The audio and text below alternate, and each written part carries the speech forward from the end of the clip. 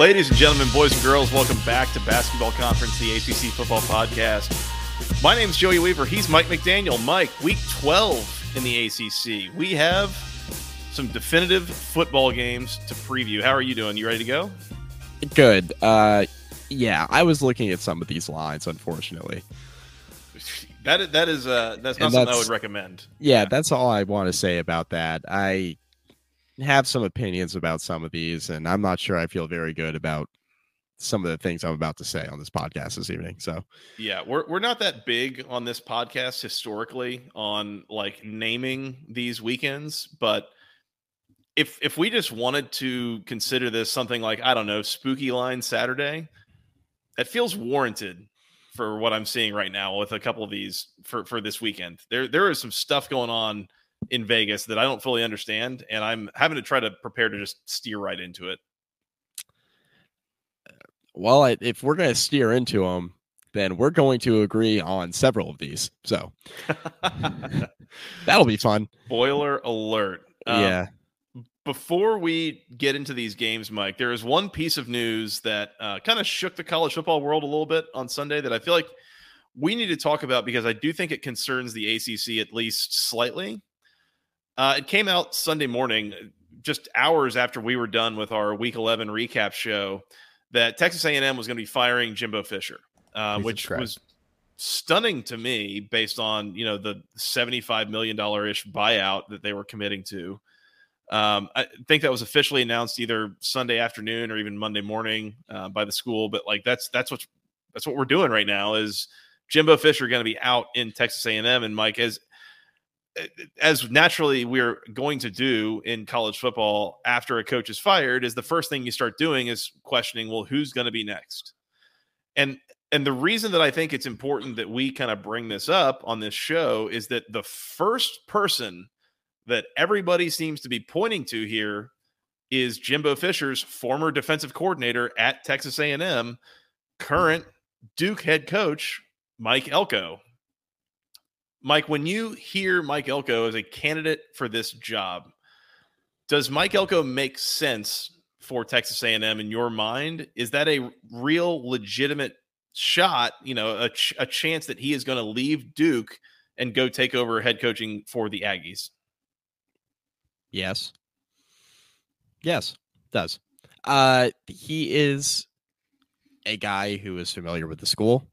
Mm-hmm. He knows how to recruit the area. He knows how to get the most out of the talent that he has at like at Duke, for example. He is a culture guy. His players, at least at Duke, from what we can tell, love playing for him. No reason to think otherwise in terms of how he's been as a defensive coordinator. It seems like guys love playing for him.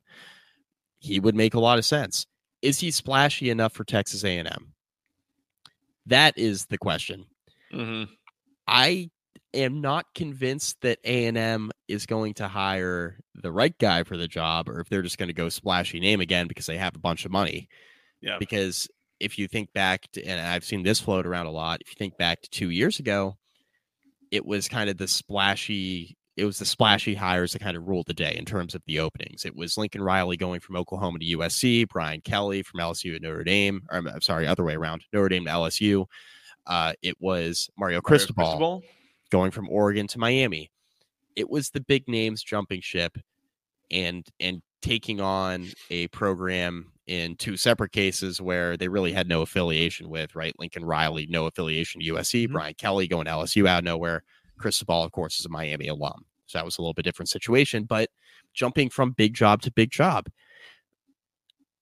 I don't know that A&M is going to come out here with all this money and go for this swing for the fences hire and have it be Mike Elko that they settle on.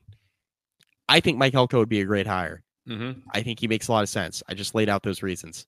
I think Jeff Traylor at UTSA would be a great hire for all the reasons I mentioned about Elko.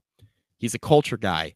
He knows Texas arguably better than any of the coaches in Texas. He would really recruit well there. He's never had a job where he's, been able to recruit in the way he would be able to recruit at A&M and all the resources he has available to him. I think he would kill it there. Mm-hmm. But I don't think they're going to hire the right guy. I think they're going to hire a splashy name. Which brings me to our next point, Joey. You floated a splashy name to Scott and I over text message.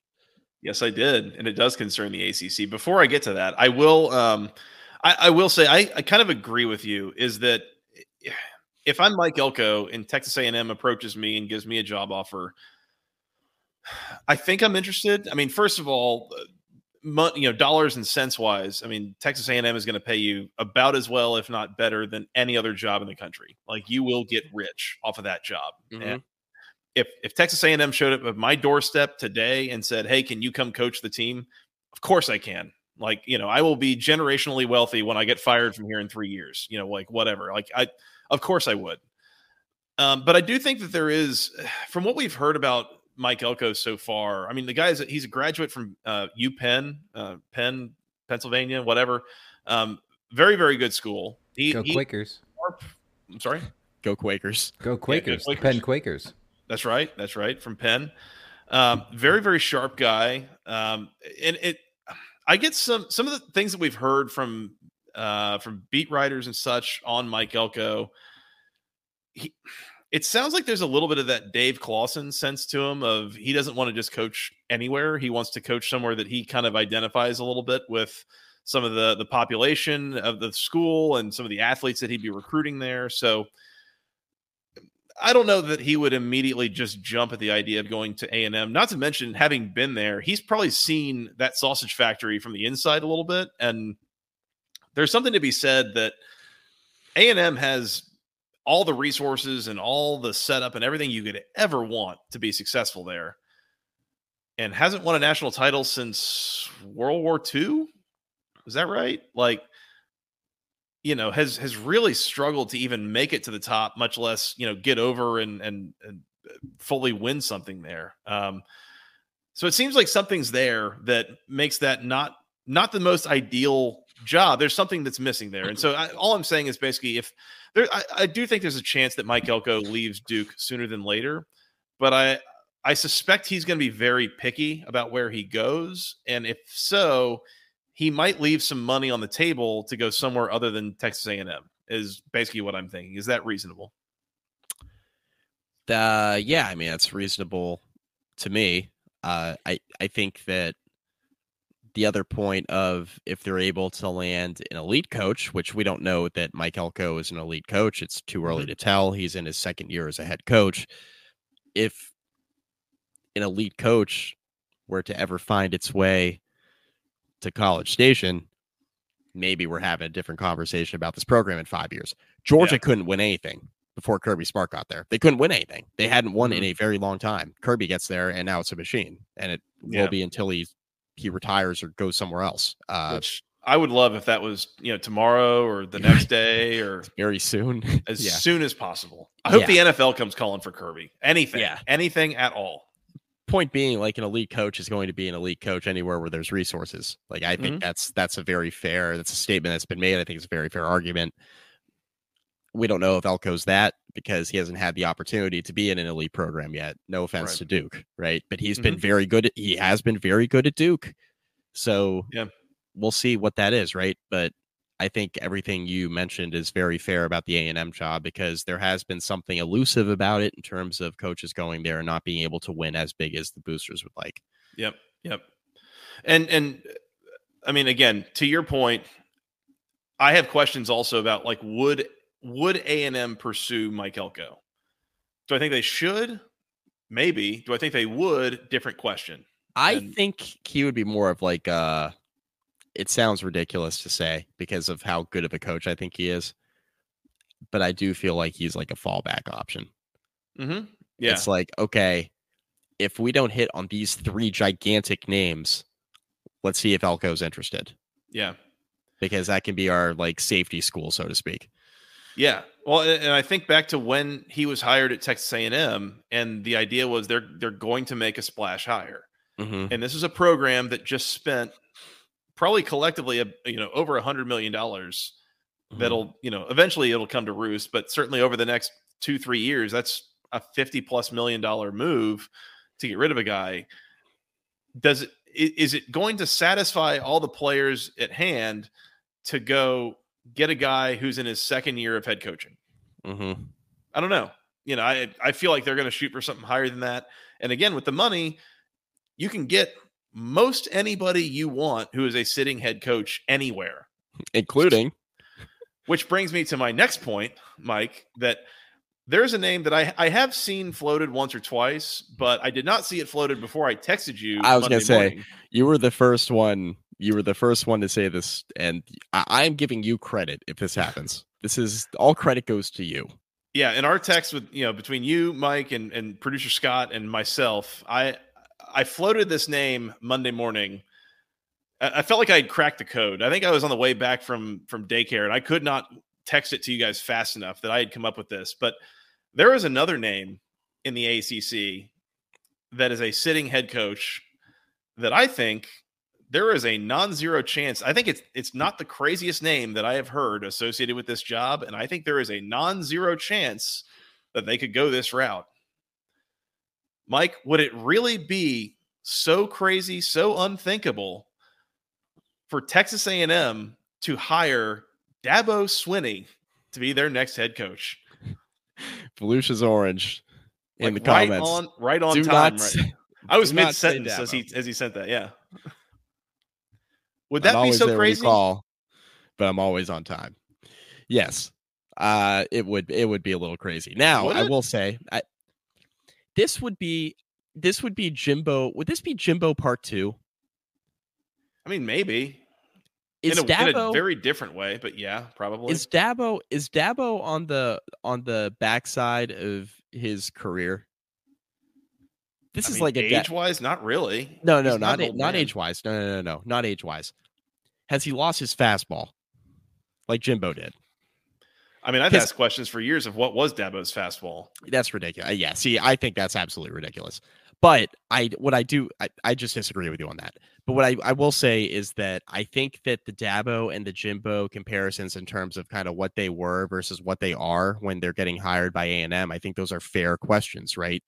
Clearly, Clemson is not the team that they were 3 or 4 years ago, right? Clearly, They're not. Mm-hmm. They're not a national championship caliber program right now. Clemson fans are going to disagree with me. They're going to say, we've always been a championship caliber program. We will as soon as we do XYZ. Sure, you will.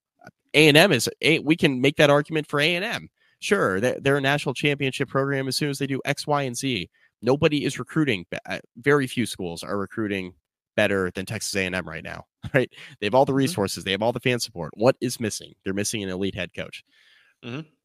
I think that Dabo has done a little bit of self-sabotage where he won't get the best players he possibly can for reasons that reside around culture, which I think is very silly. I agree with the Volusia's orange comment. Clemson right now is in far, far better shape than FSU was than Jimbo left. That's a fair question. That's a fair statement. But then that brings me to my next question. Why isn't Dabo getting as much out of it? Right? Like, why isn't he getting as much out of it as he used to? Mm-hmm. So I think the Dabo hire, it would be interesting because I think he would need one of the qualifiers. I think if I'm an A&M booster and you're taking all of my money, one of the qualifiers for me would be, are you going to use every tool at your disposal if you take this job? Are you going to use the transfer portal? Are you going to use this gigantic NIL operation we have? Is Dabo going to use the transfer portal starting in 6 weeks at Clemson? Fair question. Is he going to think so? Is there any reason to think he wouldn't if he went to College Station? If he doesn't like the roster at A&M, will he use the transfer portal right away to overhaul the roster? Now, there's a lot of talent on that A&M roster, but if he wants, some players here and there, is he going to go in there and is he going to turn things over as quickly as A&M boosters would like? Mm-hmm. Those are all fair questions. Dabo was asked by Chapel Fowler, beat writer for Clemson. He was asked about the A&M job opening. I want to compare and contrast 2 quotes here, Joey, if you don't mind. Are you going to Dan Lanning with the other one? I absolutely am. Let's start with a Dabo Swinney quote. Dabo, are you interested in the Texas A&M job? I'm paraphrasing. I'm just focused on this job. Always have been. just trying to beat North Carolina. It must be November. That's all I can say. Joey, not a no. That's not a no. Not a no.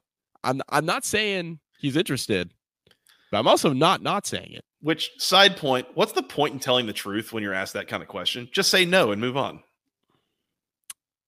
Just say no. Yeah. Anyways. Versus Dan Lanning, who just flat out says, I'm not going anywhere. There's zero chance that I'm going anywhere else. I have everything I need here at Oregon to succeed. And they basically, I'm paraphrasing again, but he says basically something along the lines of, if people are unable to see that this Oregon job is elite, then they don't understand what it's like to be here and be in the position I'm in. Lanning's not going anywhere. He's not going anywhere. And he says, I got all the money in the world. I don't need a contract extension. These coaches are concerned with stuff I'm not concerned with. I'm well taken care of at Oregon. Doesn't seem like a guy that's going to leave Oregon to me. So again, what are the odds that Dan Lanning's answer is every bit as honest as Dabo's answer was? Like, they could just be two different versions of lying. They could be two different versions of telling the truth. I don't know. And I think so. So Volusius Orange, again, 0% chance this happens, says put down the hopium. And I want to make something very clear. I'm not hoping for anything. Like, there's no skin off my back if Dabo stays at Clemson for another 10 years, wins 2 more national titles. That's great. Good for the ACC, whatever. Like, I'm fine with that. I found myself there thinking of this from a college football, just overall perspective, and thinking 6 years ago, whatever it was, Texas A&M hired a guy who had a national title ring to come in, and they paid him just, more money than was ever fathomable. And they turn around and then they fire him because he's just not going to get him over the top. And so the first place my mind goes is like, okay, you're going to fire him for who? Like, who replaces a guy that has a national title ring, who was the heir apparent to Bobby Bowden, who, this, how do you trump hiring Jimbo Fisher with what he was in 2017? And that's one of the first places my mind goes. Okay, who else has a national title ring or something significant? Oh, it's Dabo. Oh, who else has been, kind of pissy with the fans and the media lately? Oh, it's Dabo. Who's got a preacher man vibe that would really play really, really well in College Station with the weird Aggie cult thing going on there? Oh, it's Dabo.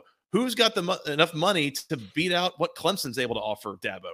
Oh, it's Texas A&M. Like, I'm not hoping for anything. I am connecting dots prematurely. And in 2 months, when they hire Mike Elko or Dan Lanning or whoever the hell else, I don't care. But if they hire Dabo, I'm just saying you heard it here first. That's all I'm saying.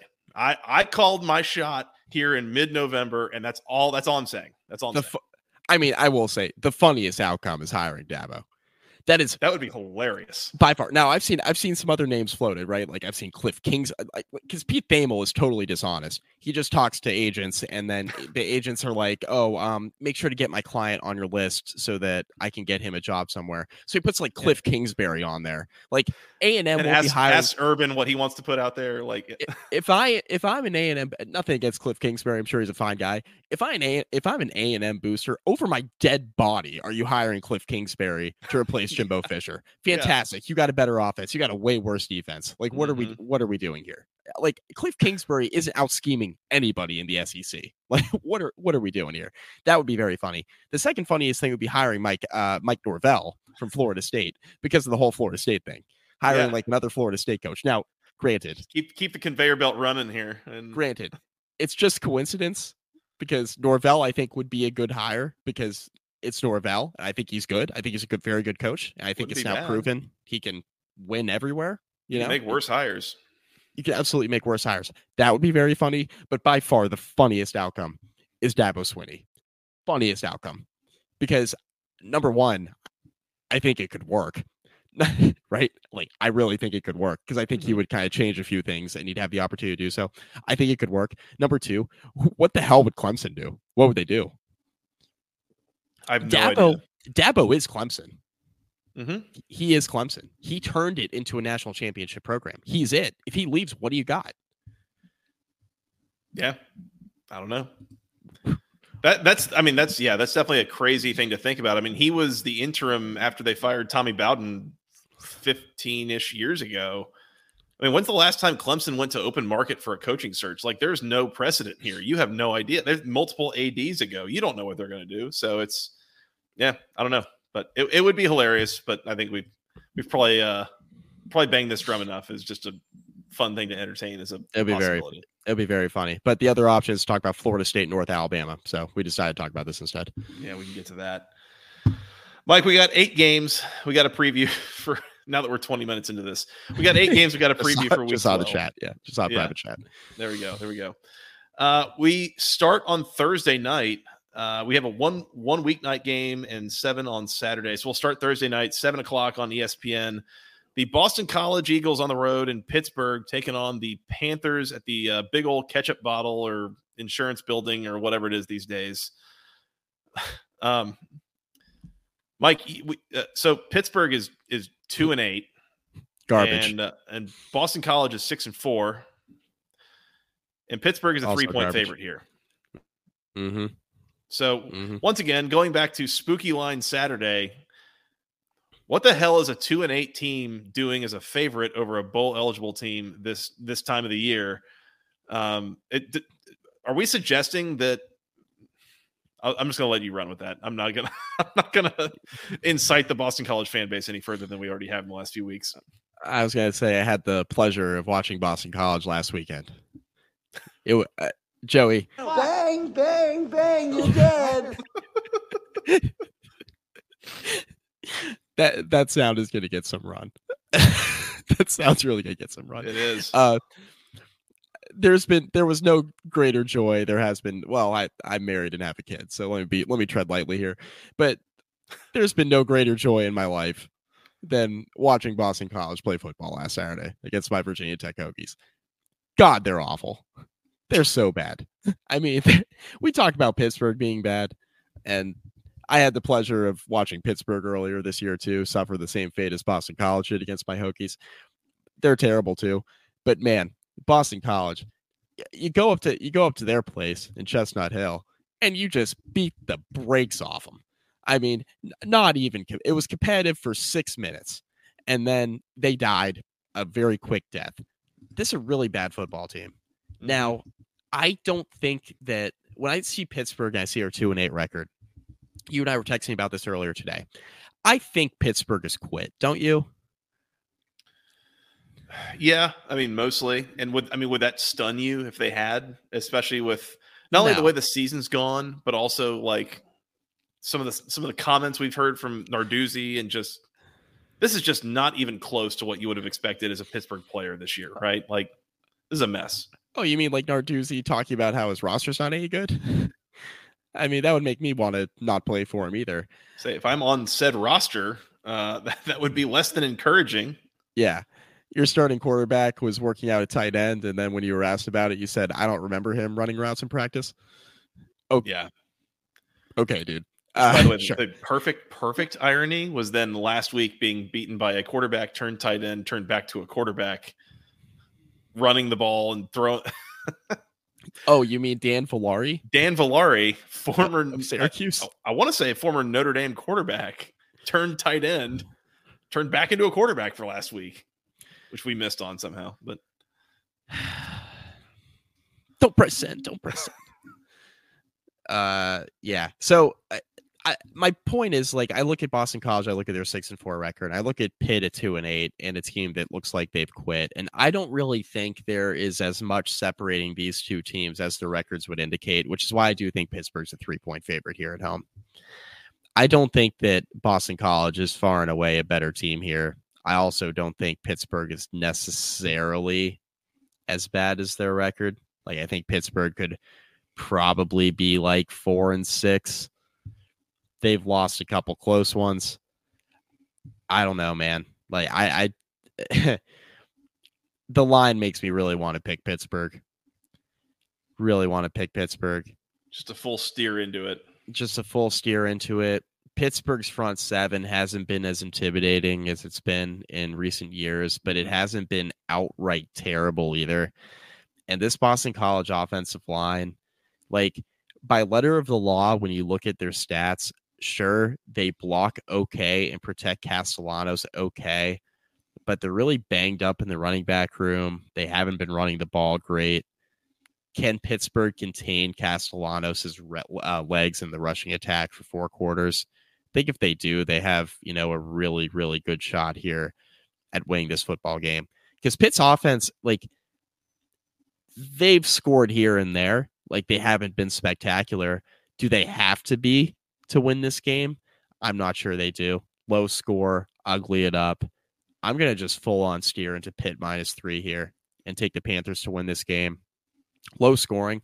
Total's 45.5, which, to be honest with you, I'm surprised it's that high.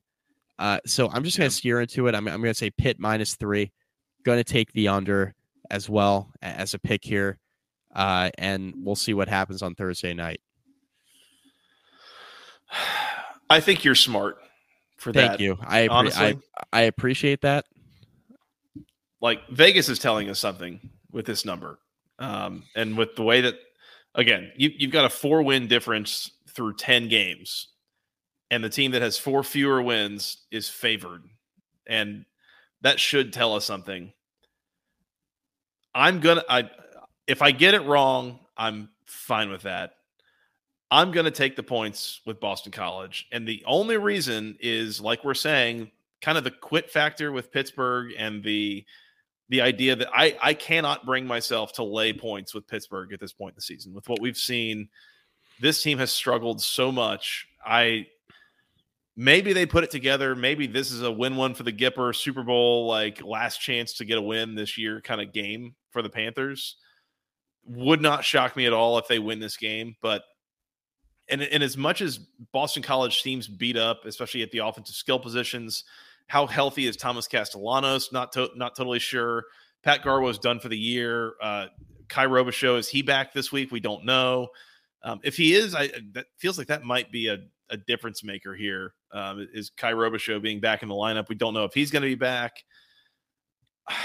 I'm just going to take Boston College and the points. I would not recommend betting this with a gun to your head or anything.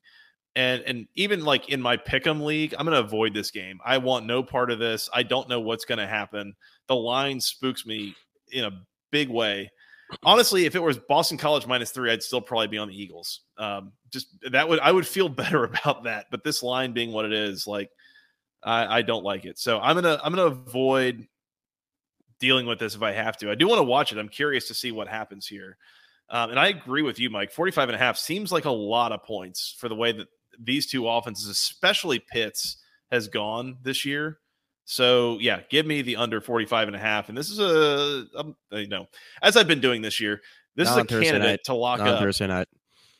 The under? Well, yeah, I guess there's, We've been screwed. I'm just saying, you and I collectively, let's be smart about this. Make our picks wisely. We have been screwed on weeknight games this year. That's true. When you and I pick weeknight games, it does not turn out very well. Just let you know. It has not. Okay? It has not. Just if you want to pick it. I'm just saying, we just got to be careful here. Pick our spots. No, you're my Sherpa here, Mike. So I appreciate the self-control that you're helping me exert. I will not lock. It's like we're playing with Saudi Arabia's money here. All right, we don't want to. We got to pick our spots. We got to make the right plays for very strategic reasons. Okay. I say, where is he going with this? I just act like you're playing with bad man's money. Fair enough. That's how we pick winners on this podcast. That's true. Boston College and the points for me, which at +3, I guess just say outright Boston College wins the game for me. Pitt -3 for Mike, and both of us have the under. We agree that it would be irresponsible to lock anything up here, and should probably just avoid this game altogether from a pick standpoint. But curious to watch it and see what happens. So there's that. As Scott pointed out, we were collectively 5-14 last week. So we were playing if we were playing with Saudi's money, we wouldn't be recording tonight. Let's put it that way. We would be elsewhere. We would, in a better place. The real strategy here, Mike, is that each of us picks the opposite side of each game, and then we're just 500 as a podcast. That would be fun. That would be fun, but you and I agree on a lot of stuff, unfortunately. On to Saturday at noon on the ABC, the ABC, Mike. That is America's network, I think. whatever. The number 10 Louisville Cardinals on the road in South Beach or Miami Gardens or wherever that is. God. Taking on the Miami Hurricanes. When you need mealtime inspiration, it's worth shopping Kroger, where you'll find over 30,000 mouth-watering choices that excite your inner foodie. And no matter what tasty choice you make, you'll enjoy our everyday low prices, plus extra ways to save, like digital coupons worth over $600 each week. You can also save up to $1 off per gallon at the pump with fuel points. More savings and more inspiring flavors make shopping Kroger worth it every time. Kroger, fresh for everyone. Fuel restrictions apply. Mother's Day is around the corner. Find the perfect gift for the mom in your life with a stunning piece of jewelry from Blue Nile. From timeless pearls to dazzling gemstones, Blue Nile has something she'll adore. Need it fast? Most items can ship overnight. Plus, enjoy guaranteed free shipping and returns. Don't miss our special Mother's Day deals. Save big on the season's most beautiful trends. For a limited time, get up to 50% off by going to BlueNile.com. That's BlueNile.com. What is this line? Mike, once again, Louisville is ranked number 10 in the country. They are a top 10 team. They are 9-1, and they are taking on a Miami team that I believe is 6-4 and is 2-4 in their last 6 games. And Mike, Miami is favored in this game, somewhere between a half a point and a point at this point. Sure. Can someone? What is happening this week with these games? It started at Louisville plus minus 3. 2. It started Minus 2. Oh, 2. They weren't even catching a field goal. Just information courtesy of ESPN Bet, now integrated into ESPN, where I get the lines from. Okay, so we were talking about this before. We were talking about this before we went live. Trying to reason our way through how this makes sense. And by the way, SP Plus also has Louisville by a shade. It's Louisville by a half a point basically. And that does include the home field advantage factor. It's in South Beach again. But we're trying to reason our way through this. And the best that I can come up with is that Miami looked like a buzzsaw team through their first 4 games. I mean, 3 blowout wins. They just cruised, plus a 2-score win where it probably wasn't even quite that close against Texas A&M. Miami looked so good through that first 4 weeks of the season. And I think that's being weighted roughly equally to them now losing to Georgia Tech, losing to North Carolina, losing in the way that they have to Florida State, and not looking good in wins against Clemson and Virginia. I think that's what it is that you're still getting kind of buoyed by some of those early season performances. We mentioned that Miami in SP Plus is still 26th, including the 42nd ranked offense. Mike, is this definitively a top half offense in the country, much less top quarter almost? I don't think so. Well, no. I mean, Tyler Van Dyke is a turnover machine. No. When he's Emory Williams is not playing here. He's not playing. He broke it looked like he broke every bone in his arm on that scramble play last week. He's from the elbow done. Down to the fingertips, basically. Yeah. He's not going to play anymore this year, I don't think. Miami here, offensively, they were okay when Van Dyke wasn't turning the ball over. They were moving the ball. They have a really good offensive line. They run the ball well. Mm-hmm. Their passing game has been okay when Van Dyke doesn't turn the ball over. So if you had told me 6 or 7 weeks ago that Miami was a top 30 offense in the country, I could get behind it.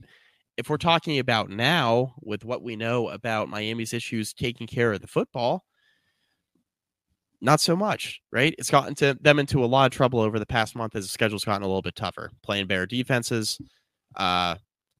except for Carolina. I mean, they didn't really play a better defense there. They got there. Mm-hmm. I don't know what to do here, if I'm being quite honest, right? I think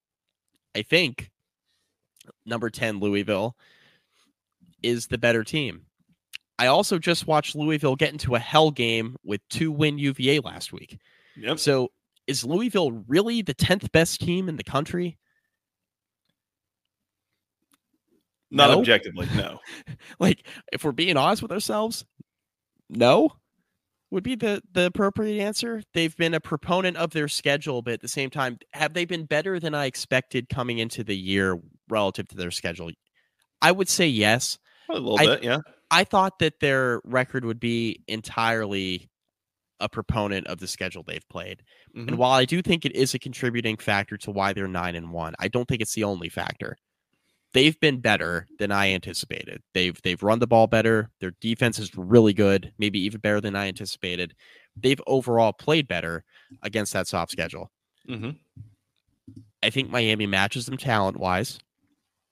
I think Miami has a skill position players on defense to really force Louisville into a situation where Jack Plummer is going to have to make some throws.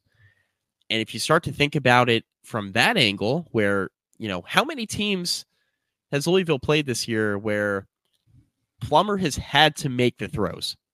Absolutely gotten in a spot where he's had to make the throws. Not many games. Not many games. That's the schedule part, right? Mm-hmm. That's the schedule part. This is the first team, I think, where I look at, I'm like, if I'm Miami's defense and I have the team speed to match Louisville's team speed on offense, can I get after the quarterback a little bit here? I think if they do, if they're able to slow down the run, big if, but if they can slow down the run with Garendo and Jawar Jordan, if they can do that and they can pin their ears back and get after Jack Plummer, I can reason my way into a Miami win here. Mm-hmm. I really can.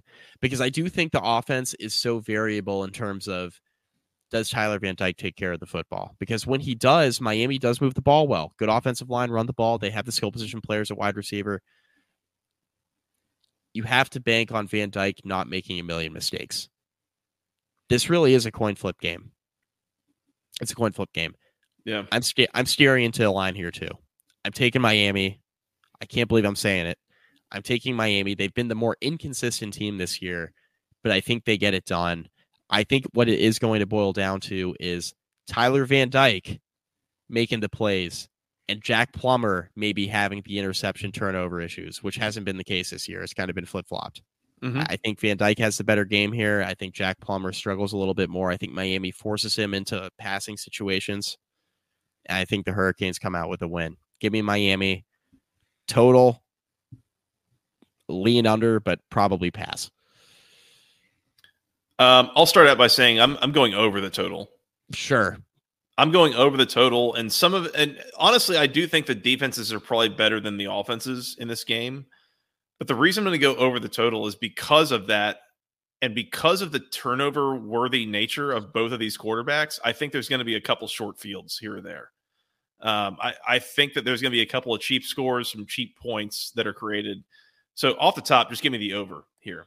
I'll say this too, from a matchup standpoint, I do. I think I trust Louisville's defense here. Again, with the way that Miami's offense has played, which has been kind of inconsistent at best, and not to mention again the whole Tyler Van Dyke turnover fest that happens from time to time. Like, do I think they can bait him into something like that? Yeah, I think so. So I will say that, and I think that favors Louisville. Mike, the other thing that I think favors Louisville that I don't think that we can discount here, we do remember what Miami just did 4 days ago, right? They lost to Florida State. Are we, regardless of what the analytics and the numbers and all the football reasons say, are we banking on Miami coming off the Florida State loss against a top 10 team? The top 10 thing, honestly, is probably the most the biggest detractor to this what's the principle that I'm theory. Yeah.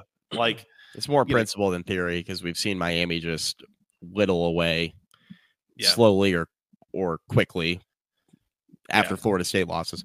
Yep. Mike, I'm doing the same thing that I'm doing Thursday night. If I'm a sucker, I'm a sucker. And if I lose, I lose. It's fine. But there is so little about this that makes me want to take Miami that I have to ride with Louisville. The only reason I would take Miami is because the line stinks. honestly. When I look at what these teams have been for a month and a half, and I think of what Miami's coming off of and the way that they match up and such, I think I have to take Louisville here. And I realize it's a dangerous spot for them. This is an ACC championship game clincher, by the way, that Louisville needs this to get to Charlotte. Otherwise, they need a little bit of help elsewhere. And you'd really rather do this on your own terms, finish 7-1 in the conference, and lock up your spot in Charlotte. So we'll see if they can do that. We'll see if Miami can get up off the mat after last week and put a good showing together. But more often than not, they haven't in recent memory. So I'll take Louisville, but nothing would surprise me here. Honestly, either team could win this game by double digits, and it would not surprise me. A Miami victory and a Virginia Tech win keeps Virginia Tech's chances of a ACC championship berth alive. Yep. And that's when I'm going to start making memes of someone sneaking up on them, and it's going to be Anthony Calandria's name coming up from the background. That'll be coming good for the Hokies bowl chances or conference championship chances. That'd be good. Can you imagine Virginia Tech going to the final weekend of the season, 6-5, with a chance to go to the ACC title game? Hysterical. Things that would be ACC as hell. Yeah, that's some coastal ass energy. Yeah. All that goes out the window if Louisville has got more on the scoreboard come about 4:00 on Saturday than Miami does. So we'll see. Who knows? Yep. Mike, let's move on to 3:00 on the CW, which, by the way, the first leg of a CW doubleheader here this weekend, because what could possibly go wrong? Good old-fashioned CW doubleheader, a tradition unlike any other in the ACC. Looking forward to trying to get that in the quad box for the afternoon window. Good grief. Duke's on the road. They're a 3.5-point road favorite in Charlottesville, taking on the Virginia Cavaliers. The total is 47.5. Mike, how are you feeling about your favorite South Korean baseball team? Oh, you talking the CW underdogs? The CW underdogs, of course. Listen, like I've better always or worse said, than the NC Dinos or like I've SK said, Wyverns or like I've said, favorites don't go onto CW underdog home turf known as Scott Stadium in Charlottesville and come away unscathed. or do they? I don't know. Is the Virginia Tech game, is that in Charlottesville or Blacksburg? It is. This year? It's in Charlottesville. Okay, so this isn't senior day then. All right, so there's that. It's not senior day. Well, it depends on how you look at it. I mean, are they letting seniors in for free? I'm talking like 65 and older. Like, if they letting them in the stadium for free, it could be senior day in that with sense. Purchase of Zima. With purchase of Zima, and I could see it. Two really good academic schools. I could get the old people riled up. I could get them all riled up. Mm-hmm. These are terrible jokes. I like I'm leaning Duke over here, by the way. I'm leaning over. I like Duke. I liked what I saw of Grayson Loftus last week. We're going to get the Anthony Calandria experience, I think, here. Sounds like there's an outside chance we get a musket game for the finale for some reason. But this sounds like a Calandria game. Not? This is a Calandria game. Virginia's offense is more explosive with Calandria in the lineup, but there's also more variability. I think both of those reasons actually lend credence to taking the over 47.5. For reasons you just said with the last game we just previewed with Louisville and Miami. If you get Calandria, like the turnover-prone version, you can get some short fields. If you get the high variance going the other way with Calandria throwing a bunch of long touchdown passes, which we've seen at times this year, we could chase some points as well. Mm-hmm. So I do like the over. And to be honest with you, I really like how Duke moved the ball last week with Loftus at quarterback. Like, Duke was right there, right? And I thought the offense with him stepping into the lineup didn't look as discombobulated as I expected. So I think Duke's just a better team. I think they're better coached. Mm-hmm. I think Loftus provides them enough on the ground and through the air. I think he is an adequate backup quarterback to Riley Leonard versus whatever they were trotting out there in Henry Boleyn. I think this this is a better option. You're getting more out of your offense with Loftus. And I just think Duke is a better team. I think they're better coached. Give me Duke. We'll lay them on the road with a little bit of confidence here. I think Duke wins this game by a touchdown. Would you believe me if I told you that SP Plus favors Virginia? Duke. Oh. By 2 touchdowns. Oh. By a lot. So what you're saying is that I am not favoring Duke by enough. Yeah. Oh. You saying they win by a touchdown would be disappointing by SP Plus standards. Sure. Man, I'm torn on what to do here. Just lean into. Honestly, I mean, listen to what Chris Grondin's saying. UVA is a home dog, but Tony Elliott's like 2-9 at home. I was gonna say. So I can't do it. Looking at that SP Plus line, I'm like, I was gonna take Virginia in the points and basically just preface it with, I think every one of my picks this week is gonna be wrong, but I see the SP Plus number. I can't ignore that, and I realize that Riley Leonard is cooked into that number a decent amount, and he won't be playing in this game. So there's that.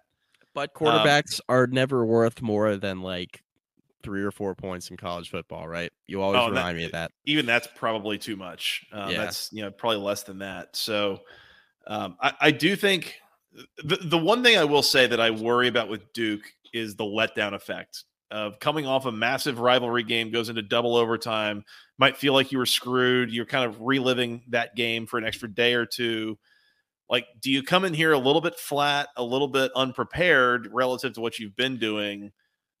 And does something kind of start to go sideways on you? I don't know. If they come into the game flat against a team like UVA, does UVA even know that they came in flat? Well, yeah, I mean, right? Hard to say. Yeah, I got to get some shade in there at UVA. Yeah, that's just to remind them. There's that. Just got to slide that in there. Yeah. Yeah. I mean, Virginia's awesome. Virginia. Oh, all right. Oh, no, God, on the loop. Good. I was going to say, we cut that off just in time. Yeah, give me Duke. Okay. Give me Duke. I can't do it. But I will say this. I might be wrong on every one of my picks this week. Like, I don't know if I like any of my picks, honestly. So, lay him with Duke, 3.5, not a big number. I think that I will say that if anybody can contain Malik Washington and some of what Virginia has done in the passing game, it's probably this Duke secondary, which has been very good this year. And then do I think Duke can run the ball? Do I think Grayson Loftus can avoid making the mistake that cost the game for Duke? Yeah, I think so. So we'll see what happens. Once again, picking against CW underdogs has been a very, very unprofitable maneuver this year so far. So we'll see how profitable or unprofitable it is this week. Fair enough. And over 47.5 for me again. Because I'm over there. I'm on the over there too.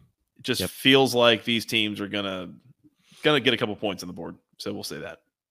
Yep. All right, Duke and the over for the both of us there at 3:00, Mike. And the early window and the Thursday night games brought to you by Section103.com, the internet's premier place for all things wonderful Georgia Tech apparel. They've got T-shirts, sweatshirts, hoodies, things with the official Tech gold, all the official word marks, something for the whole family, men, women, and children. They've got jerseys for Haynes King, Zach Pyron, Dante Smith, even Miles Kelly on the basketball team. They even had the Joe Hamilton shirt that was available. The coach hoodie, by the way, the gray coach hoodie, unbelievably soft and comfortable, perfect for this time of year if you're looking for something to wear to the game Saturday night, by the way, which will be at Bobby Dodd Stadium. We'll be previewing that here shortly, but that's going to be a night game. It's going to be a little bit chilly there in Atlanta. If you need something long-sleeved, get that coach hoodie. Once again, use promo code GOACC for 10% off your first order at section103.com. Just so much high quality, really comfortable, great looking apparel there. Steven and the gang, they do a great job, and we really appreciate their support. Go support them. Go get something great that you'll wear. You'll look great. You'll feel great wearing it. You will be advertising your favorite team as best as you possibly can. Once again, go ACC at section103.com for 10% off your first order. Thank you to Steven and the gang there. Let's do the other ones. We're also Let's do sponsored it. by Home Field Apparel. Use promo code GOACC at checkout, 15% off your first order from Home Field. The bomber jackets, I'm going to continue to reiterate this. They are very, very nice. They're also going quickly. They are very popular. ACC schools have a bunch of them on Home Field. I keep getting the emails from Whitney. She says to push these. We're pushing them. Go get yourself a bomber jacket from section103.com. If there's an ACC school, I'm sorry. Homefieldapparel.com. We already did the Section 103 read. Homefieldapparel.com. Promo code GOACC at checkout. 15% off your first order. Get a bomber jacket. Get a t-shirt. Mini collections. They got everything you could possibly need. Vintage designs. Very comfortable clothing. Shirts. Sweatshirts. The bomber jackets. Couple of GOACC. Hats. You name it. They got it. Black Friday coming up. Christmas season. Anything you could possibly need. You need Christmas gifts. You need Hanukkah gifts. You need Festivus gifts. Whatever your winter season holiday that involves gifts. Kwanzaa gifts. Do they do gifts for Kwanzaa? Sure. I guess. I don't know. Christmas Kwanzaa is what I used to call it. Christmas Kwanzaa. There you go. We're going to leave that one right there. Go ACC at checkout. 15% off your first order from Home Field.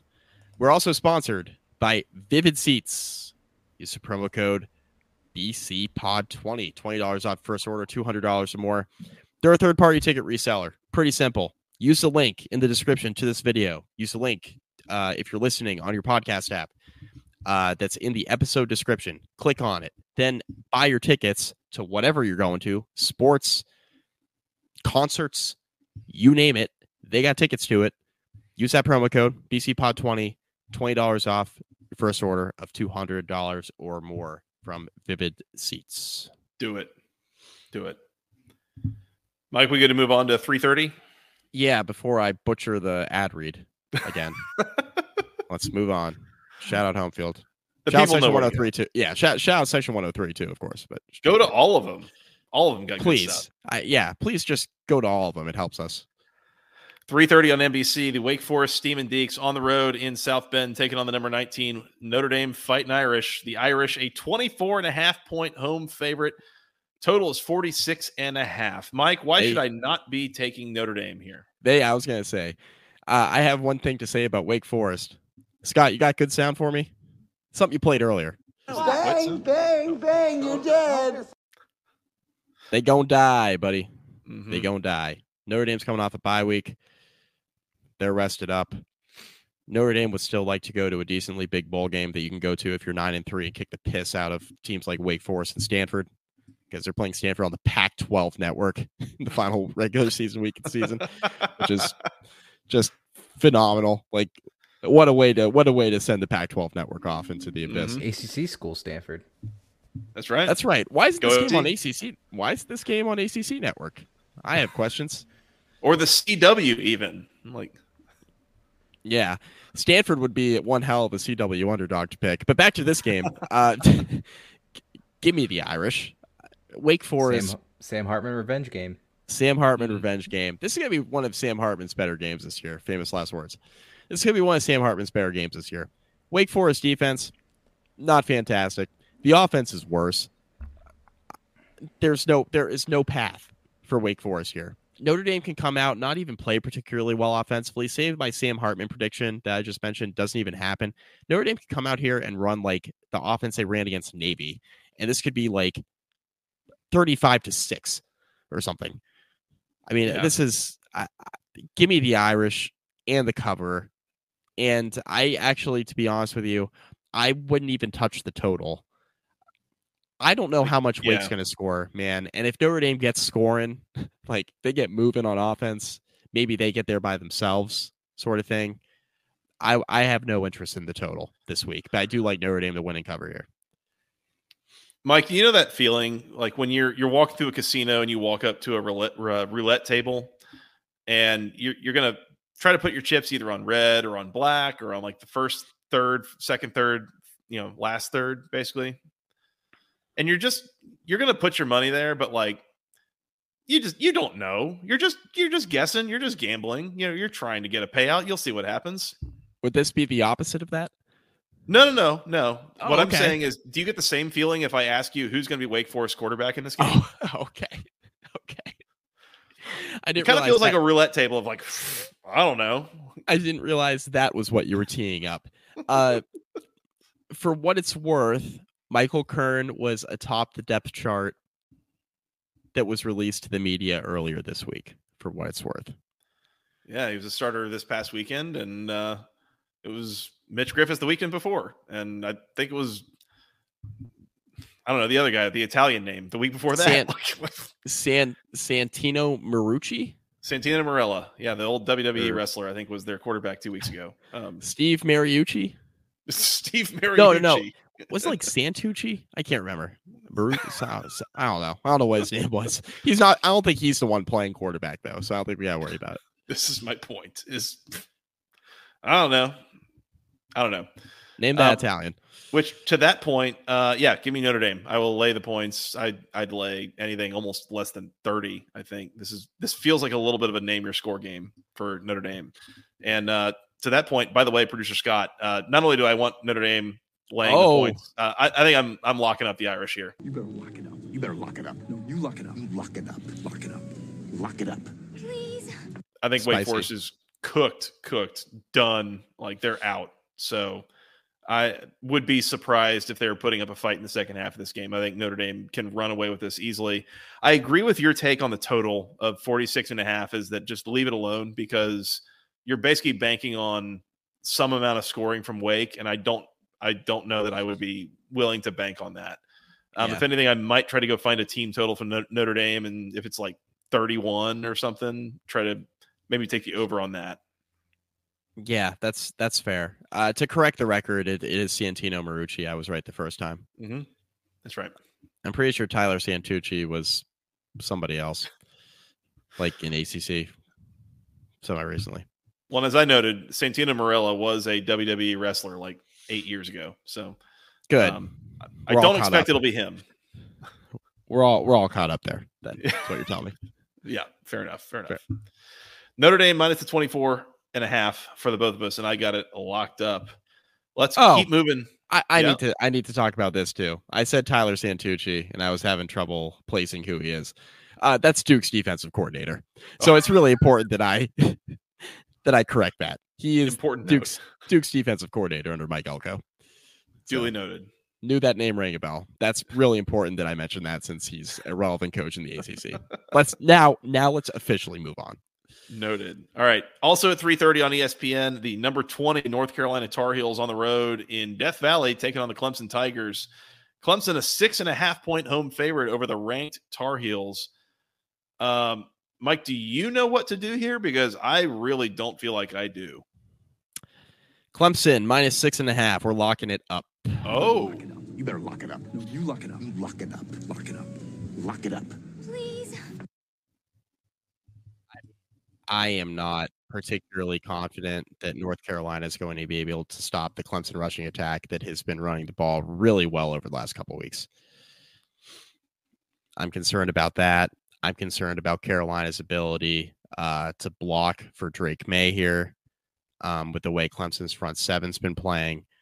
I think Drake May has not exactly been careful with the football in some of these bigger spots against better defenses. I think he could turn the ball over a couple times, give Clemson a short field. I like the way the Clemson running game is trending. I'm not sure Carolina is going to have all the answers there. And I do think they're going to have trouble protecting May a little bit. The big question here is whether or not Carolina can get anything out of their running game, because I do think if Amarian Hampton has a nice game, I do think that is obviously a path for Carolina to not only cover, but to win the game outright. That really changes everything because I think that opens things up a bit more for Drake May in the passing game. And Hampton's been so good and so hard to contain all year, right? So I think that is the one question I have. But with the way Clemson's been playing complimentary football the last couple of weeks, Klubnik hasn't been awful. Played pretty well against Georgia Tech last week. Georgia Tech's defense, I'm not sure it's too much worse than what Carolina's been trotting out the second half of the season. To be honest with you, that Carolina defense has regressed a ton from what we saw out of it in September. I just don't have a ton of confidence that Carolina's going to get enough stops here, actually, which is a wild thing to say with Clemson's offense. But it's a sentence that came out of my mouth. I do think Clemson's defense will be game here. So give me Clemson to win this game by like 7 to 10 points. I like the Tigers here at home. I think you're right. Honestly, like if there's a defense out there that's going to be able to consistently slow down North Carolina's offense, this is probably one of them, right? And I don't like a number as big as 6.5. Like I'd feel better if it were 3.5 or something like that. But so that's where I'm wary is like, does Clemson win this game? You know, I don't know, 31-27 or something like that, to where it's a little bit closer than the number, but it's still a win for Clemson. I guess. I'll lay him with Clemson. I don't feel great about it. I don't. This feels like a pretty good number, and I do think that Clemson can slow down this North Carolina offense pretty well. I don't think that North Carolina's defense is going to do even a decent job of containing what Clemson's been doing in the run game. Gave up 41 to a backup quarterback at home last week. I mean, Georgia Tech ran for 300 yards on North Carolina like 3 weeks ago. So, like anything is possible. So with the way that. And that's the Georgia Tech rushing attack has been kind of up and down all year outside of Haynes King.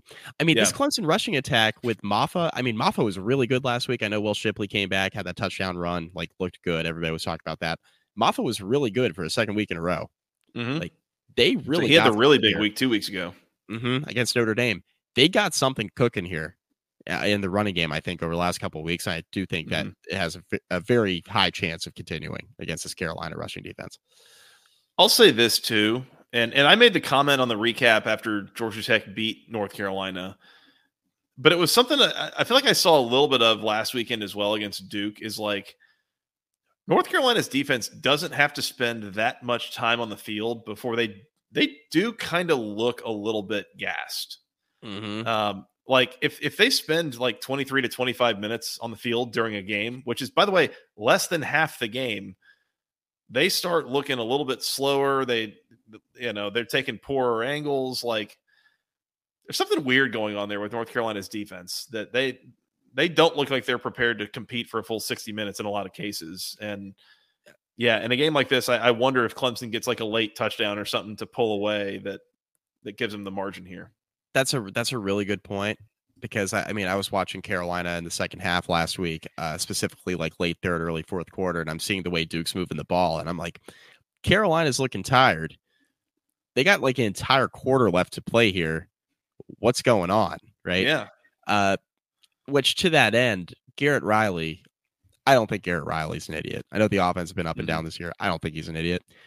I would just run Maffa and Shipley at the Carolina defense like 40 times.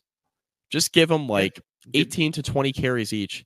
Have Klubnik throw the ball like 12 to 15 times. If they're carving the Carolina defense up in the running game and they all of a sudden start to stack the box, Klubnik could complete like 12 passes for 200 yards if he wants to here. Yeah. It's that kind of game if they want it to be. So that's kind of where I think Clemson gets the separation, right? Yeah. Keep running the ball, in the clock. The other thing along the lines of that conditioning that I would keep an eye out for that Georgia Tech did to good effect against North Carolina was going very side to side against them. And I thought, Georgia Tech going side to side against Clemson did not work at all, because Clemson's defense is very fast, very athletic. Like that was something it was kind of a miscalculation, I think, trying to do that. Can you do it against North Carolina's defense? Yeah, I do. And Georgia Tech did it. It worked very well. Wouldn't be surprised to see Clemson do it here as well, because you're A, running the ball right at him, and B, making easy throws for Klubnik side to side that you're not making him do anything too difficult down the field. And at that point, you can really kind of wear on that defense and move the ball effectively. So, I don't know, something to keep an eye on. I think it sets up well for Clemson. Anytime they run up against a decent defense, it's been a problem, but this is not what I would call a decent defense. So, no, I would agree. So, all right, Clemson minus the 6.5 for the both of us. Mike's got it locked up. Total's 58.5. Pass. I could pass. Yeah, could see it going 14 points on either side of that number, and just no thanks. All right. Last one at 3:30 on the ACC network. The NC State Wolfpack on the road in Blacksburg taking on your Virginia Tech Hokies, Mike. Hokies a 3-point home favorite. Totals 43.5. That's a low number. I think give me the under, first of all, because this feels like this has high potential to be an absolute rock fight of a game. Yeah, under 43.5. We're going to go ahead and lock that up, too. You better lock it up. You better lock it up. No, you lock it up. You lock it up. Lock it up. Lock it up. Please. Yeah, it took me a while before I started making some picks tonight, but now we're firing from the hip, baby. I like these two picks a lot, right? I like that Clemson number, and I do like the total here going under. Look, this is real easy for me. This comes down to whether or not Virginia Tech can score 17 points. That 17 to 20 point range is a sweet spot. Look at the games that NC State has lost this year, right? Like NC State, when they've had trouble eclipsing that 17 point mark on offense, they've lost, right? Mm-hmm. This is an offense that really, really struggles. They're really, really bad, guys. Like, in my opinion, Virginia Tech, looking at what they were able to do against Boston College's offense last week, I think this NC State offense is very similar, except they have a worse offensive line than Boston College does. Boston College actually we talked about this earlier, but they actually protect Castellanos decently well. NC State doesn't really protect the quarterback. They got Brandon Armstrong killed early in the year. They got MJ Walker. They got, did I get his name right? MJ Morris. MJ Morris, thank you. MJ Walker plays basketball for Florida State. I always do this. I was going to say, yeah. Basketball player? I think right. So, yeah. Yeah, MJ Morris. They had MJ Morris running for his life to the point where he like redshirts, and he's probably going to leave the program. This is an opportunity, I think, for Virginia Tech's defense to really, really put the pressure on NC State and try to force a turnover to, like they did last week, to set up a short field against Boston College. The story here is going to be whether or not Virginia Tech's offense can score touchdowns in the red zone. I think if they score touchdowns in the red zone, I think they're going to win this game by like 7-10. If they don't, and it's kicking a lot of field goals, then I think you're getting to a game where, okay, turnover here, turnover there, forced by NC State's defense against Kyron Drones, who he's still a first-year starter, right? He's been very, very good at home. You look at his home versus road splits. He has been excellent at Lane Stadium, taking care of the football, has yet to throw an interception at Lane Stadium. He's been really, really good at home this year. If you force a turnover or two out of Virginia Tech's offense to set up short fields for NC State, then we're kind of talking about things the other way, right? Where can Virginia Tech get enough going against a very good NC State defense? NC State's defense is probably the best unit on the field in this game. Oh, yeah, completely. And I think that's the story, is whether or not Virginia Tech can score enough. If Tech has trouble putting the ball in the end zone, can Virginia Tech's defense hold up against 60 minutes, even against an offense that I don't think is particularly good? That's a question that Virginia Tech hasn't answered yet this year.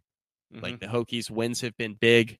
Their losses, really, since entering conference play, have been to Florida State and Louisville, two superior teams. So Virginia Tech hasn't answered the question of whether or not they can win a tight game against a really, facing a really good defense. They haven't answered that question yet this year. Mm-hmm. So this might be the game where they have to.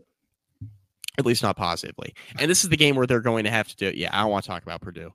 This is the game where they're going to have to answer that question with the biggest stakes on the line, with a bowl game on the line. You got to go and answer that question on senior day at home. I like the Hokies close. I think Virginia Tech wins. I love the under. Mm-hmm. This feels to me, Joey, like a 3-point game in either direction. I'm thinking like 17-14, 20-17, 21-17. Those all go under the total. Mm-hmm. Any variation of that goes under. I think the Hokies went close. I think they get to bowl eligibility this week. I like the way Virginia Tech's offense has been playing. Can they do it against a defense of NC State's caliber while also holding down NC State's pretty bad offense on the other side? I think they can do it at home. If this was in Raleigh, maybe I'm not feeling as good about it. But Hokies close. Love the under. Yeah. First of all, I want to point out we talk about the big theme here of this weekend being spooky lines and weird lines. Part of what you're seeing here, by the way, is almost every one of these games we've talked about so far, other than the Notre Dame game and I guess to some degree the Clemson game, it's a bunch of games with spreads of like 4 points or less. Like there are a bunch of fair fights that are very interesting to watch and see, who's able to come on top, because I cannot promise you it's going to be one team or the other.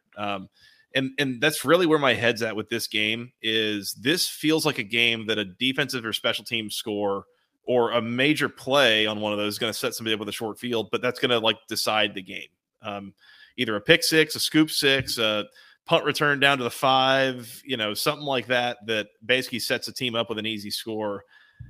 I think that has every bit of potential to decide a game like this. And I agree. I mean, the thing that you point out is that NC State's defense is the best unit in this game. And honestly, I don't think it's close. If you look at the SP plus ratings for each of the 4 primary units here, NC State's offense, Virginia Tech's offense, both kind of in the 70s nationally. Virginia Tech's defense, like in the 40s. NC State's defense is 16th nationally. They are really good. And it's clear that they are the best thing in this game. I feel like this is where Virginia Tech pays a price a little bit with a freshman quarterback behind center. Is not only NC State's defense is good. Part of the reason they're so good is that they have some seniors. They've got some old guys on that defense.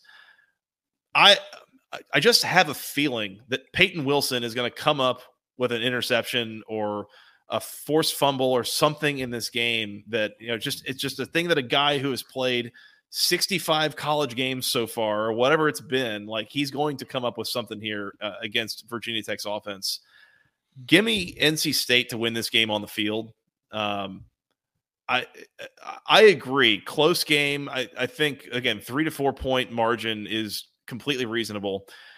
Producer Scott and I were also talking about this a little bit before we went live.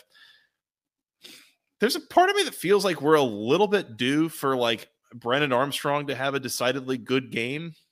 Hasn't had one yet, and yeah, that's been weird. And could it happen on Saturday? I think it could. Running out of chances. Yeah. You've got 2 more chances, maybe 3, I guess, with the bowl game. But yeah, if it's going to happen at NC State, it's got to happen soon. So, give me NC State to win the game on the field. I think their defense comes up with a big play at some point and wins it. But again, I think it's close. I think it's low scoring. I completely agree with the under. I'm not ballsy enough yet to lock it up, but that is on the card for here in the next 15 minutes or so. We'll see. Do it. Yeah. All right. NC State outright for me. You got Hokies -3, I guess. 3. I guess I'll take them to cover. Sure. Yeah, fair enough. Both of us have the under. You have the under locked up. Mike, night slate. We will go to the second half of the doubleheader on the CW. How are we feeling about the CW underdogs here in this spot, Joey? That's a real question. Not good. North Alabama. You don't feel good about North Alabama's chances? I'm pretty sure they lost to Central Connecticut or Central Arkansas. They lost to a directional state school last week that is not in the FBS. What would they be, a 4-point underdog against Boston College, or never mind? Sorry. Easy. Dear God. I'm kidding. I have been running roughshod. Well, you have been too, I guess, on the Boston College fan base the last couple of weeks. That was that's like when you hold up. That's like when you hold up that sign at game day. We had our expectations for you were low, but holy shit, this is when you hold the sign up. North Alabama's 3-7 this year in the FCS. All FCS games. Yeah, they haven't played an FBS game yet. They have wins over Chattanooga, Tennessee Tech, and Utah Tech. They've barely played. They've played a couple of teams that are ranked in the FCS. How much are they getting paid? The answer's not enough. I don't know, 1.5, you think, or something like that. Florida State, there is no excuse. if this goes sideways. This should not be a game at halftime. Like, get this done. The whole point here, by the way, I should probably mention, this is where Florida State is participating in the long-honored Southeastern tradition of SoCon Saturday. Oh. Got a rivalry game coming up next week, so play a cupcake game the week before. Yes. I see Josh Georgia's doing that with Depens. Tennessee, you know. Josh Depens in the comments. It's going to be plenty of, quote, Tate time. Yeah. I agree. Just don't say that 5 times fast.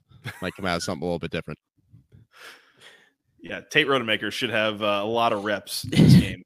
Yeah. So, yep.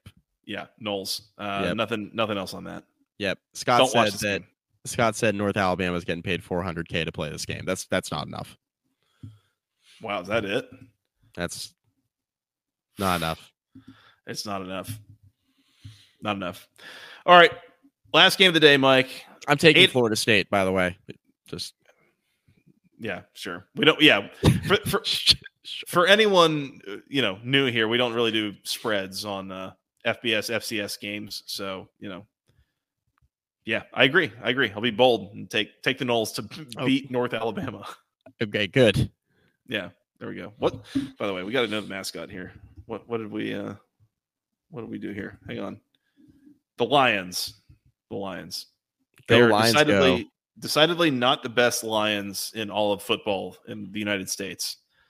There's at least one team named the Lions that I can think of that's a lot better right now than North Alabama is. That's something I would agree with. Speaking of Texas A&M coaching candidates, anyways, 8:00 on the ACC. Chill out with the Dan Campbell talk.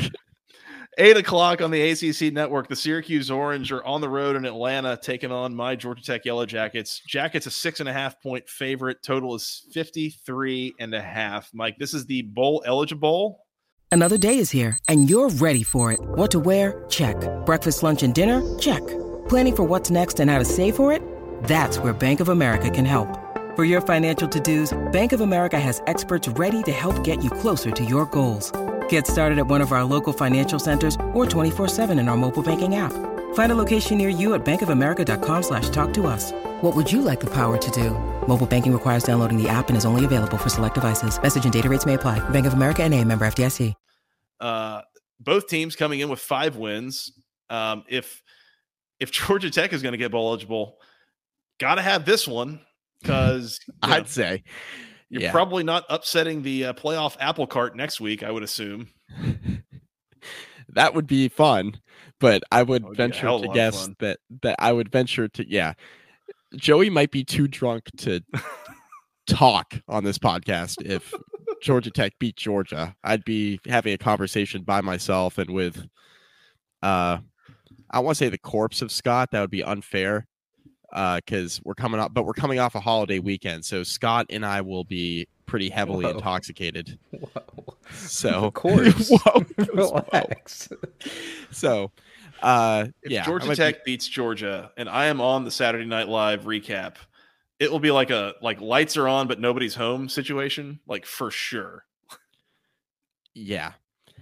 Anyway, Georgia Tech better beat Syracuse this week if they want to go to a bowl game. Syracuse has 2 more chances to also get their 6th win, by the way. It's this week against Georgia Tech, and I believe next week against Wake Forest. Sounds right. Sure. Correct. Correct. That's correct. Okay. I mean, wow. I mean, they could win one or both of those. Or neither. I mean, they could also lose both. That would be very funny. I like Georgia Tech here, by the way. I like the Jackets at home, covering the 6.5. They've been the more consistent team. Syracuse's Garrett Schrader is just simply not healthy. I don't care. I don't care what Dino Baber says. When Dan Villari, a quarterback turned tight end, turned back quarterback, has to come in and he throws 3 balls and Garrett Schrader runs the ball like 30 times, he's not healthy. Okay. Georgia Tech's defense has not been very good this year, I think would be fair. But I think they are competent enough to stop a one-dimensional offense. Garrett Schrader really needs to be healthy here, I think. Mm-hmm. I really believe that. And I do think Georgia Tech's offense scores against Syracuse's defense. Is this senior day for Georgia Tech? It is not. It's not. Oh, good. So you get to lose by 40 at home next week. Excellent. In front of all your friends and family. That's good. That's very nice. What a Thanksgiving treat. You get a nice plaque and like some flowers beforehand too. So there's that. Oh, good. Well, very good. Yeah. Oh my God, is that true? Hang on. You smell those before the smelling salts. That is correct. that is correct. That is correct. If you're listening on audio and you don't know what I'm laughing about right now, our buddy Caleb Fields basically correcting us, saying that's ACC co-running back of the week, Dan Villari. And that's not a joke. He was actually named ACC co-running back of the week. When is the last time a quarterback turned tight end, turned quarterback again, was named the co-running back of the week? Yes. In the ACC? That's outstanding. That's some Conference USA ass stuff if I've ever heard of it. What was that? Frank Gore Jr. at Southern Miss winning quarterback of the week in the conference? Like we're gonna have to open up a dialogue here shortly, real briefly, on Bowling Green and what happened last night. Good Lord. I like the Jackets, Joey. I think they get it done. I don't trust Syracuse without a healthy Garrett Schrader. That's the crux of it. And I think the Jackets get it done at home. I would not be surprised to see Syracuse cover here, even, without the quarterback being what it is. Can Syracuse's defense stop Georgia Tech's rushing attack with Haynes King, kind of the head of that snake? That's the question. Georgia Tech's offense, when it's been at its best, Haynes King has been really involved in the running game. I expect that to continue.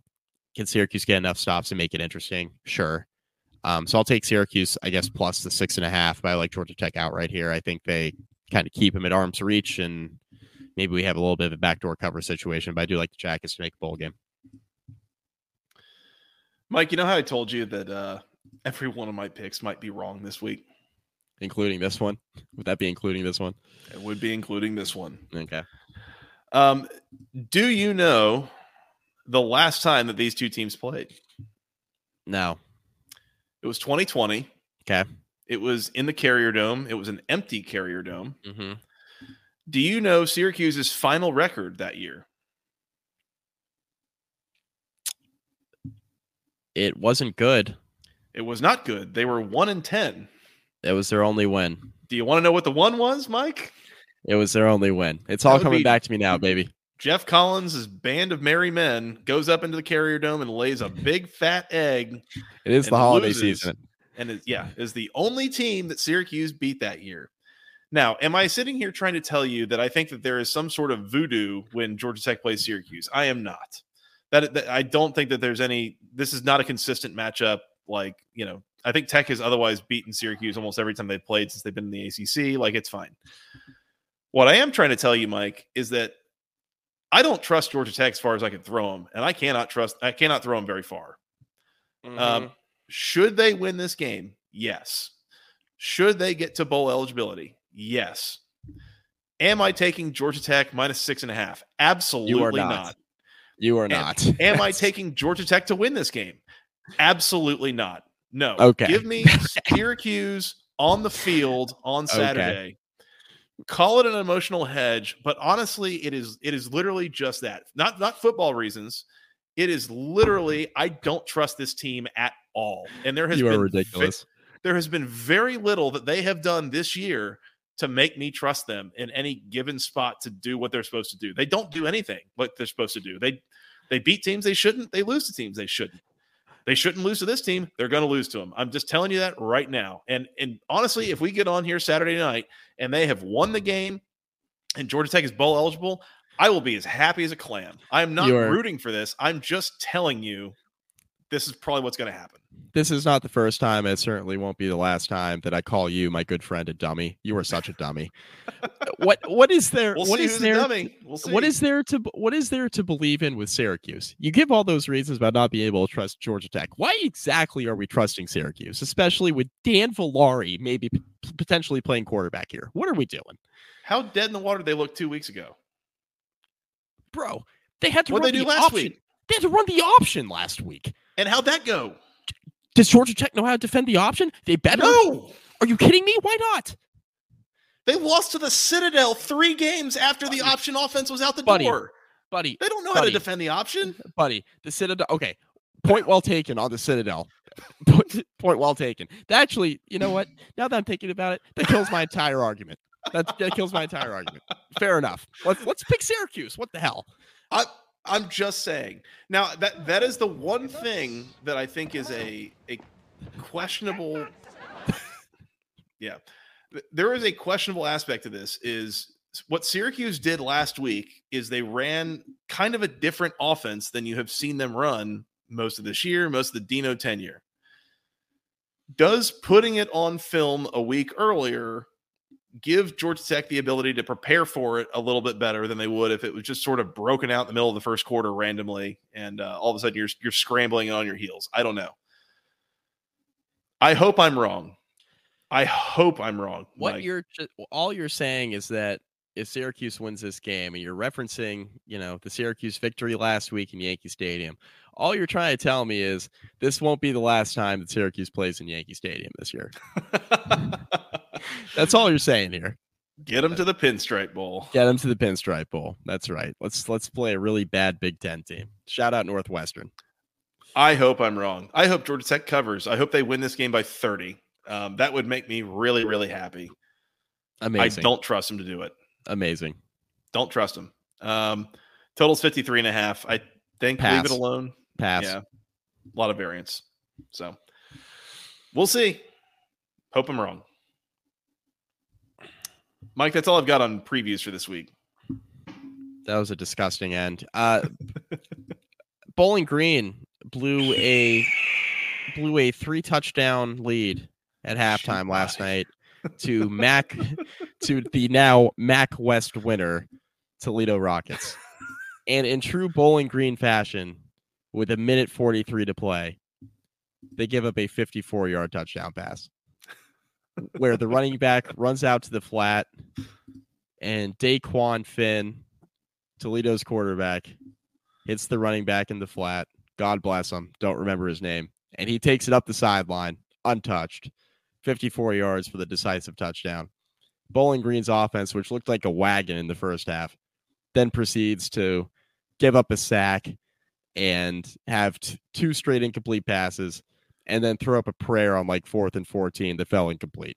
And that's how Bowling Green lost last night as a 10.5-point underdog. Bowling Green had 5 drives in the first half, scored 4 touchdowns. Mm-hmm. They had 28 points in the first half. In the second half, they had 3. Josh, and by the way, that offense got the ball with just under 2 minutes left. 4 plays, -7 yards, turnover on downs. Yeah. And Josh Penn's great point. The decisive play in the game was that Daquan Finn touchdown pass out into the flat. That did come on 4th down and 2. That was the ball game. If Bowling Green gets a stop there, they upset Toledo in a gigantic rivalry win to make Toledo sweat a little bit in terms of winning the MAC West division title. So spicy. What could have been? Toledo's 10-1. Scott Loeffler's getting a contract extension. I mean, yeah, they're the bar in the MAC. So I've followed Scott Loeffler's career long enough to know what happens next. This all starts out by being my fault as a Virginia Tech alum. Hey, that's one thing that you and Boston College fans have in common is Scott Loeffler. Good. Thank you for reminding me. I forgot about his stint at Boston College. Thank you. Steve Adazio's protege. Yeah. Jeff Hafley wishes he had Scott Loeffler on his staff right about now. Good grief. Okay. All right. Did Miami, Ohio win? Josh said Toledo against Miami, Ohio for the MAC title. I'm assuming Miami won tonight. Well, that's fun. I had no idea what the MAC standings were, so sure. Miami played Buffalo tonight. Yeah, I saw something that I feel like there was something screwy that happened in that game too. I'm sure. Our guy Kelly Quinlan tweeted something about that earlier. Anyways, this is not a MAC podcast. It is a Bowling Green podcast. It could be, but it could be. I mean, that's just to whet your palate. It could be a MAC podcast in a year or two, depending on what happens with the ACC. So, well, yeah, anything's possible these days. Yeah. All right, Mike. To recap our locks for week 12, I have Notre Dame minus the 24.5 against Wake Forest. You have Clemson minus the 6.5 against North Carolina. You have under the number, which was 43.5 in North Carolina State and Virginia Tech. And let's see. Should I go under? Should I join you on that under, or should I go over 47.5 in Duke and Virginia? Join me. More the merrier. Yeah. All right. Under 43.5 NC State and Virginia Tech. I'll lock that up as well. You better lock it up. No, you lock it up. You lock it up. Lock it up. Lock it up. Please. Yes, please. All right, Mike. I think that's all I got on week 12. Anything else? Damn good, man. That's Scott, it. Do we forget anything? Subscribe, like, rate.